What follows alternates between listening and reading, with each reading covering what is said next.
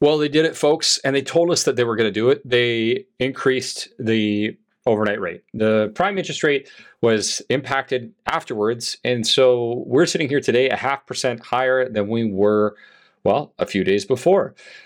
We're going to talk a little bit more about what it all means to you, what you need to consider if you have a variable rate or a fixed rate loan, and just some of what the government came out and said today in this podcast. I mean, it's more than just the rate change. So definitely stay tuned and listen to this, because we're going to talk a little bit about everything that happens when the Bank of Canada changes interest rates and what to expect on the next rate change coming up in a month's time.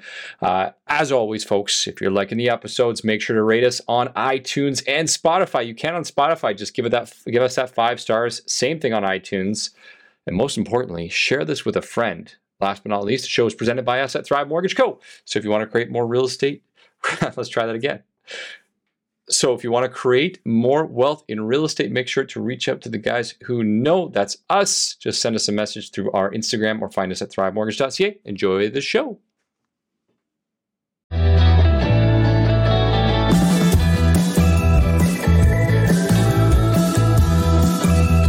What's up, guys? You are listening to the YVR Remo Show, where we talk all things Vancouver real estate and mortgages, take boring topics and make them interesting. Make sure to stay tuned to listen to everything you need to know how to put cash back in your pocket, create wealth in real estate, and simplify the complicated.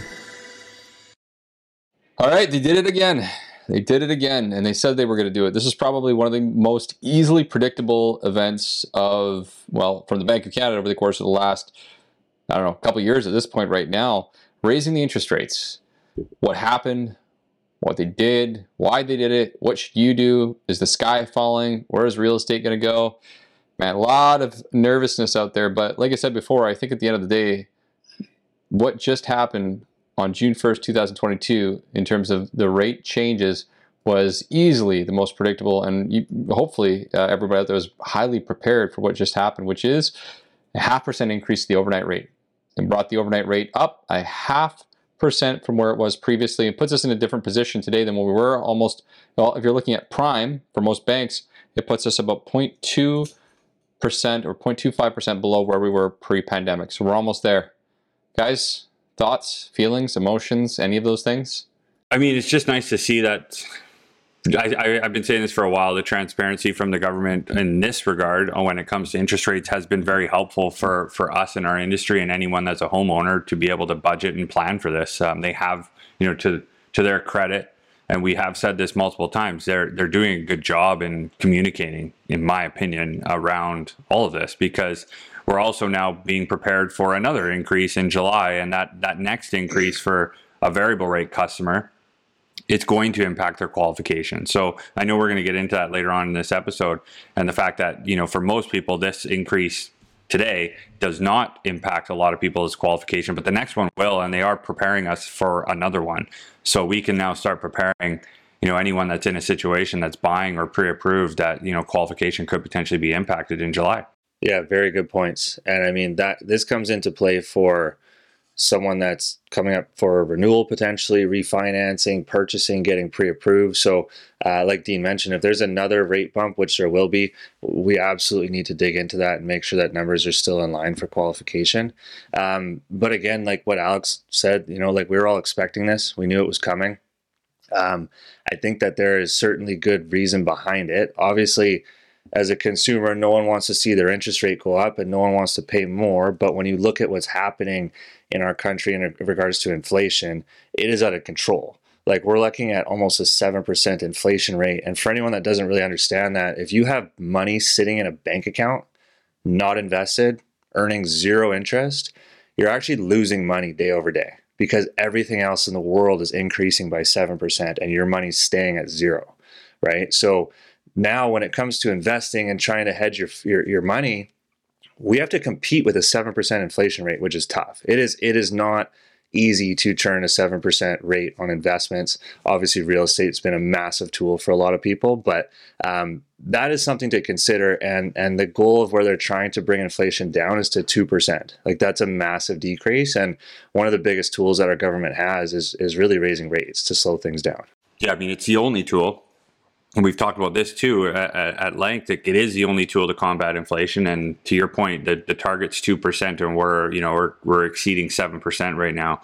So, based on the Bank of Canada's messaging today, they want to continue to raise rates to get it to their target, to what they call, smothering inflation by these increases. And that's leads to another point. Like we're looking at, we now just experienced 2 0.5% increases.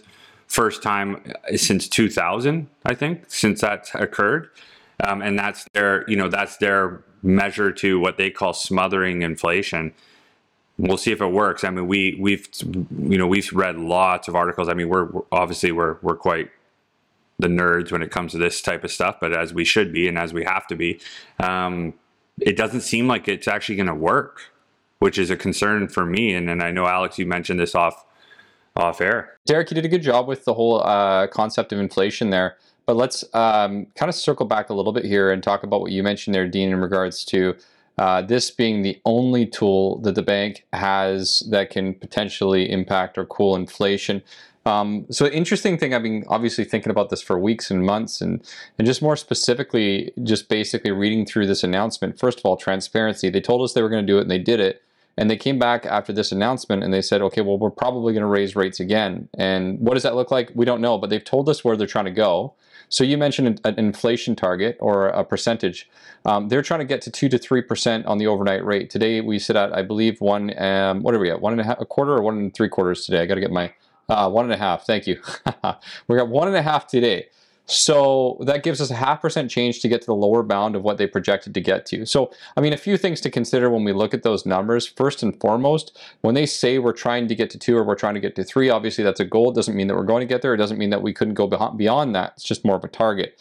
Looking at just from a broad perspective, again, going back to pre-pandemic versus now, pre-pandemic, we were 0.25% above where we were at today. So if we're going automatically up 0.5%, we're going beyond the pre-pandemic levels. That's a big thing to consider.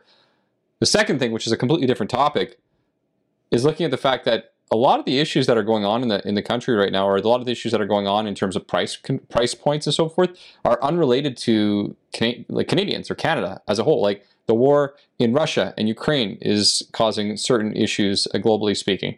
What's happening in regards to supply chains continues to be an issue still because of what's happening in China with continued COVID lockdowns, putting more pressure. And so, even though we're seeing an uptick in jobs and we're seeing a lot of that going on, I'm, a little bit nervous to suggest that continuing to go up at that dramatic of a rate will have the proposed impact that they're looking for, and I'm a little bit concerned that the bank will raise rates a little bit too much and put us back into I don't know if a recession is the right word, but into some form of a mini recession if they can continue to go up in that way. Yeah, I mean the fear is it's a global recession is the fear right now, and it does seem pretty imminent at this point based on what's going on. And to your point, China, I mean COVID lockdowns. Think of how much stuff comes from China that you use in your daily life. So, I mean, as a country, as every country is trying to do right now, is they're scratching and scrambling to produce more of their own resources at home. Whether it's the t-shirt you're wearing on your back or the spoon you're using to eat your take-home lunch or whatever you're using for plastic materials. I mean, we got to find a way to create things at home. That's obviously a focus. And first and foremost, we got to find a way to get more fuel out of our ground. I mean, Canada's got some of the most natural resources in the world when it comes to, fuel. We have to find a way to pull more out of the ground and not rely on other parts of the world for fuel resources. And I know that the Americans are well ahead of that now, and they've somewhat fixed their inflation issue to a degree. I mean, they've definitely started to see it decline, and we're always seem to be 6 months behind that market when it comes to our country, and I don't know, whatever we do, it seems like we follow them almost step by step in that 6-month timeline, and they have started to see their inflation start to decline slightly, which is good because even if it's just a couple decimal points, it's positive because we're only been going in the up direction lately. Yeah, to your point, like talking about the U.S. as a whole, I know we're going a bit deeper. We haven't even talked about recommendations or what people should do, so we should probably get into that. But I mean, this is a good conversation to have, and we do, as you mentioned, echo a lot of what happens in the United States. And for those paying attention, the U.S. has their version of the Bank of Canada's rate change, which is called the Fed, and they went up real quick there, back between, I want to say, what was it, about February, maybe March? I'd have to go back and look at the dates. March to April, and so they had a little bit of an early run, and they went a lot quicker than the Bank of Canada did. In any case, to your point, you're exactly right.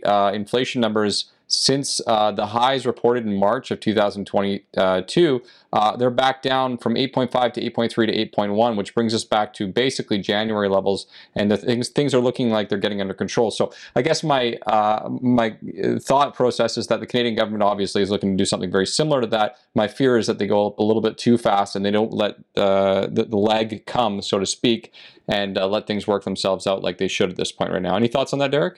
Yeah, I mean, I think you're right. I don't have too much more to add to that piece, but I think you hit the nail on the head. That is their intention, right? Their intention is to raise it too quickly or too aggressively. That's 100% their intention. When they say smothering inflation, that's what they're doing, right? So there will be that lag based on what they're saying to us and what they're showing in action with 2 half-point increases. That's exactly what's happening, and that's what we need to prepare for, and they're preparing us for that. So we can disagree, is it the right decision, disagree or agree if this is the right decision, but at the end of the day, it is what they're doing. They told us it's what they're doing, so let's prepare for it. And that's ultimately what we've been doing for the better part of the last 3 months. Agreed. All right, well, let's talk about what the impact is on borrowers and the real estate market and what's going on there. I mean, Derek, why don't you start off by talking about the breakdown? What is the impact and who does it impact? Yeah, one thing that's different this rate hike compared to the last couple is it's taken the last couple of rate hikes that we've had, the banks have kind of delayed for a month. They wait till the end of the month to actually adjust their prime rate. We had an announcement at 7:30 this morning, and we've gotten emails from pretty well every single bank that we work with saying that as of midnight tonight, their prime rate has increased, or it already has increased. It's changed. So last time around, if you were in a variable, adjustable, any type of a variable product, you wouldn't have actually seen any impact for a little while. Now it's immediate. It is happening as of tomorrow. Whether your payment changes or not, that depends on the lender and the product that you're in and with.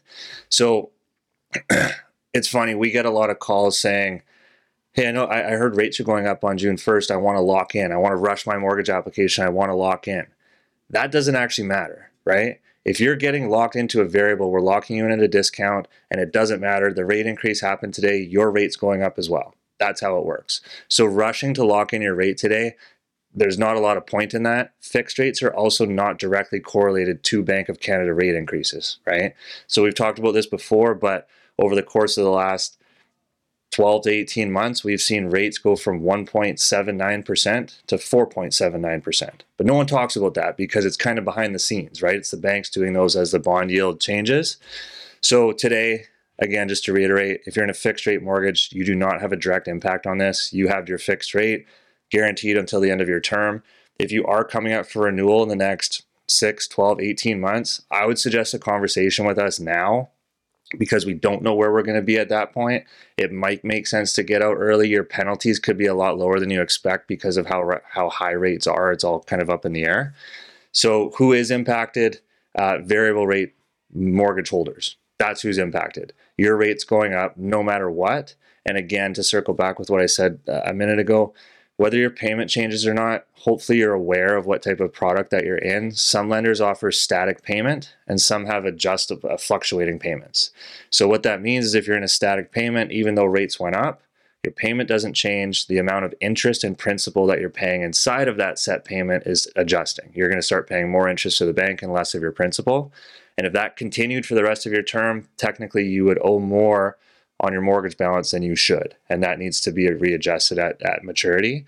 So that's kind of who's been impacted and why. Alex, maybe you want to dig into the dollars? Yeah, let's get into it. So basically, if you are in an ARM or an adjustable rate, we like to call it an adjustable payment mortgage, which most lenders actually offer these days is adjustable payment mortgages.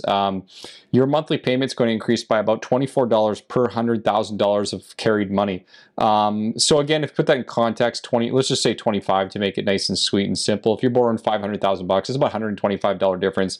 If it's biweekly payments you're making, just cut that in half. Essentially, it's like $65 that you're looking at increasing your monthly payment. So for most people, that's not a huge impact. Obviously, there are some larger loans out there. If it's $1 million loan, double those numbers. If it's half that, cut the numbers in half. It really depends on your personal situation. But what I've learned in my experience, first and foremost, a lot of these folks that have these loans are in a position where they are overqualified. Like again, we qualified at 5.25, but maybe they got a mortgage at 2% or 2.5%, right? So it might be a shock to your system initially speaking, but first of all, I'd recommend, setting your budget. And we talk to this every single client. We recommend over budgeting and adjusting with their numbers, no matter what situation you're in right now. My biggest piece of feedback right away for those folks is just be prepared, look at your budget, have a quick peek and see if it's actually going to have an immediate impact so it doesn't surprise you. And of course, consider, if that's a concern for you, consider some other options. Although no matter what option you choose, in many circumstances, there could be an additional associated cost, with the exception of perhaps the variable rate mortgage, which, Dean, or Derek, I just want to circle back to you before hopping over to Dean, but you had mentioned a phone call that you had earlier today with a lady that was considering her options, and can you just maybe share that story and talk a little bit about what came of that? Yeah, so this client had called me and she was curious about locking in. She had just finished a phone call with her broker that set up the mortgage recently, and he was suggesting that she go fix. That was his recommendation. He called her to make that comment because of predictions of rates going to X. She obviously wanted to get a second opinion, so we kind of talked through that. And we talked about where rates are and the jump. She was going to be jumping from about a 2.7 into about a 4.7 rate if she made that conversion with her lender. Because she was so new into her term, she only had the ability to convert into a 5-year fixed, right? So immediately her concern is I'm jumping into an inflated rate for a very long time and rates are likely to come down in probably 2 to 3 years. It's up in the air, but that's obviously a concern. So we talked through that, and most people right now, if you're going to convert, ideally you want to get into a 2 or 3 year with a goal of hoping that rates are down to a more normalized level when you're up for renewal. She didn't have that option without breaking her mortgage, so we talked about what that might look like, maybe transitioning to a different lender. I just want to say for anyone thinking about converting, you're not stuck with your lender. You don't have to stay with your bank. If there's a better option somewhere else, if you want to get into a shorter term, you can absolutely do that. Keep in mind, you're in a variable, so your penalty is 3 months of interest, relatively low cost, right? If it's going to get you into the product that you actually want to be in. And then we talked about a different type of variable. So she's with a bank where the payments do fluctuate, and that's their fear, right? Their fear is looking at numbers if rates go 3% higher, dramatic, but if that happened, it would be unaffordable for them. So we talked about getting into a static payment variable mortgage. Her rate would end up a little bit higher than it is right now. So she is giving up a piece of that off the bat, but she's in a variable product, which the whole family likes. That's why they went variable. But it kind of takes that fear of fluctuating payments out of it. So it was a good conversation. It kind of opened her eyes to some different options. And I think that this is what everyone needs to do, right? Because everyone has these questions. Everyone's thinking, what is the right decision? And I'll tell you right now, I don't think anyone actually knows. But you got to think about strategy. You got to think about your personal risk tolerance. You got to think about budgeting, right? And you got to go with your gut after you have an educated conversation with someone like us. One thing I've had a lot of question about lately is anyone that is in a static payment is starting to think of the trigger rate and ultimately what's going to happen then and when that occurs. And that's something we don't have to do a super deep dive into now, but it is a valid concern. And essentially what that means is that, depending on your lender and your term, you could reach a point where your rate gets high enough where the bank ultimately wants to make a lump sum payment to bring the principal back down to where, close to where it should be. Because at some point, if the rates continue to go up, you could get to a point where potentially you're not paying as much principal down as you should, and you could get to the end of your term and have a lot more years left than you would have originally expected. And so that's a valid fear for a lot of people. I think in our market here, especially, and you could argue Ontario, parts of Ontario would be the same. Is, I don't really have much fear in that. I'm currently a static payment customer myself, and I look at it this way: as I have a lot of equity in my home due to recent appreciation. And, if you're somebody that, purchased your home in the last 18 months, you probably gained a lot of appreciation in your home. And to fear that, potentially your principal isn't going down at the pace that you would have expected originally, there is a lot of appreciation in that home. And there could potentially be, a really easy solution to just refinance at that point in time and ultimately fix that situation if you do get there. So I think there's a lot of peace of mind in the fact that where we live, where we invest in real estate, we're in one of the best markets in the world. And I personally don't think that's much of a fear. And I found a lot of my clients would agree with that. Yeah, well played. There's a lot there that you said there, and everything from obviously the variable rate loan and the trigger rate, some suggestions there. I mean, Derek obviously touching pretty heavily on getting a second opinion on all this. I think it really just says to me, like, more than anything else, just from an opinion factor, being in this all day long and the conversations we have, more now than ever, like an active management approach and a continued conversation, just remembering that these things are fluid is super important. Like, I mean, I was just pulled up an article while we were chatting right here, and it just shows you how different the opinions are. Because on one side, I got someone saying, hey, we're going like Derek, that experience your lady had, so they're going to go to 6%. And on the other side, it's like, hey, the only thing that they're going to hurt here is housing. And so eventually they're going to realize that, and they're going to have to pull back a little bit. So, all these points are valid on all sides. But I think what you mentioned, Dean, there, which is super important, is consider your budget, consider stress testing yourself, consider looking at making those prepayments to ensure you're not in a negative position. But I would like to take just a minute or two as we kind of close out this part of the topic to talk a little bit about real estate as an investment and what you guys see going on here over the next little bit. We were talking a bit about Alberta. Dean, you touched on BC and Alberta, but man, it still seems like there's money out there. It's still flying out. We're seeing more accepted offers. Heck, I've seen more accepted offers hit my desk in the last 2 weeks than the last 2 months. I still see the consumer confidence there. What do you guys think is going to happen here? Well, I think it's super important to keep in mind. I know many investors that lost a lot of money in 2008 when things did turn, and the reason I found a lot of people lost money back in those times is if the market does turn and does go downward, especially for people that did buy in the last, say, 6 months at what we would call the peak. Fire selling and taking a loss, that would be highly recommended to avoid that situation. And the number one thing I hear from anyone that, is potentially looking at fire selling because they think that their home is going down in value and they want to get out before it goes down even further, my advice would be to know I'd actually ride that out for at least a 5 to 10 year period of time, but at a minimum 5 years. And I think just, I know your kind of intention here was to kind of get into opportunities and whatnot, but I think it's also important to keep in mind that, the people that have real estate right now and did buy in this 6 months, they need to be confident in that. And this isn't a short-term investment.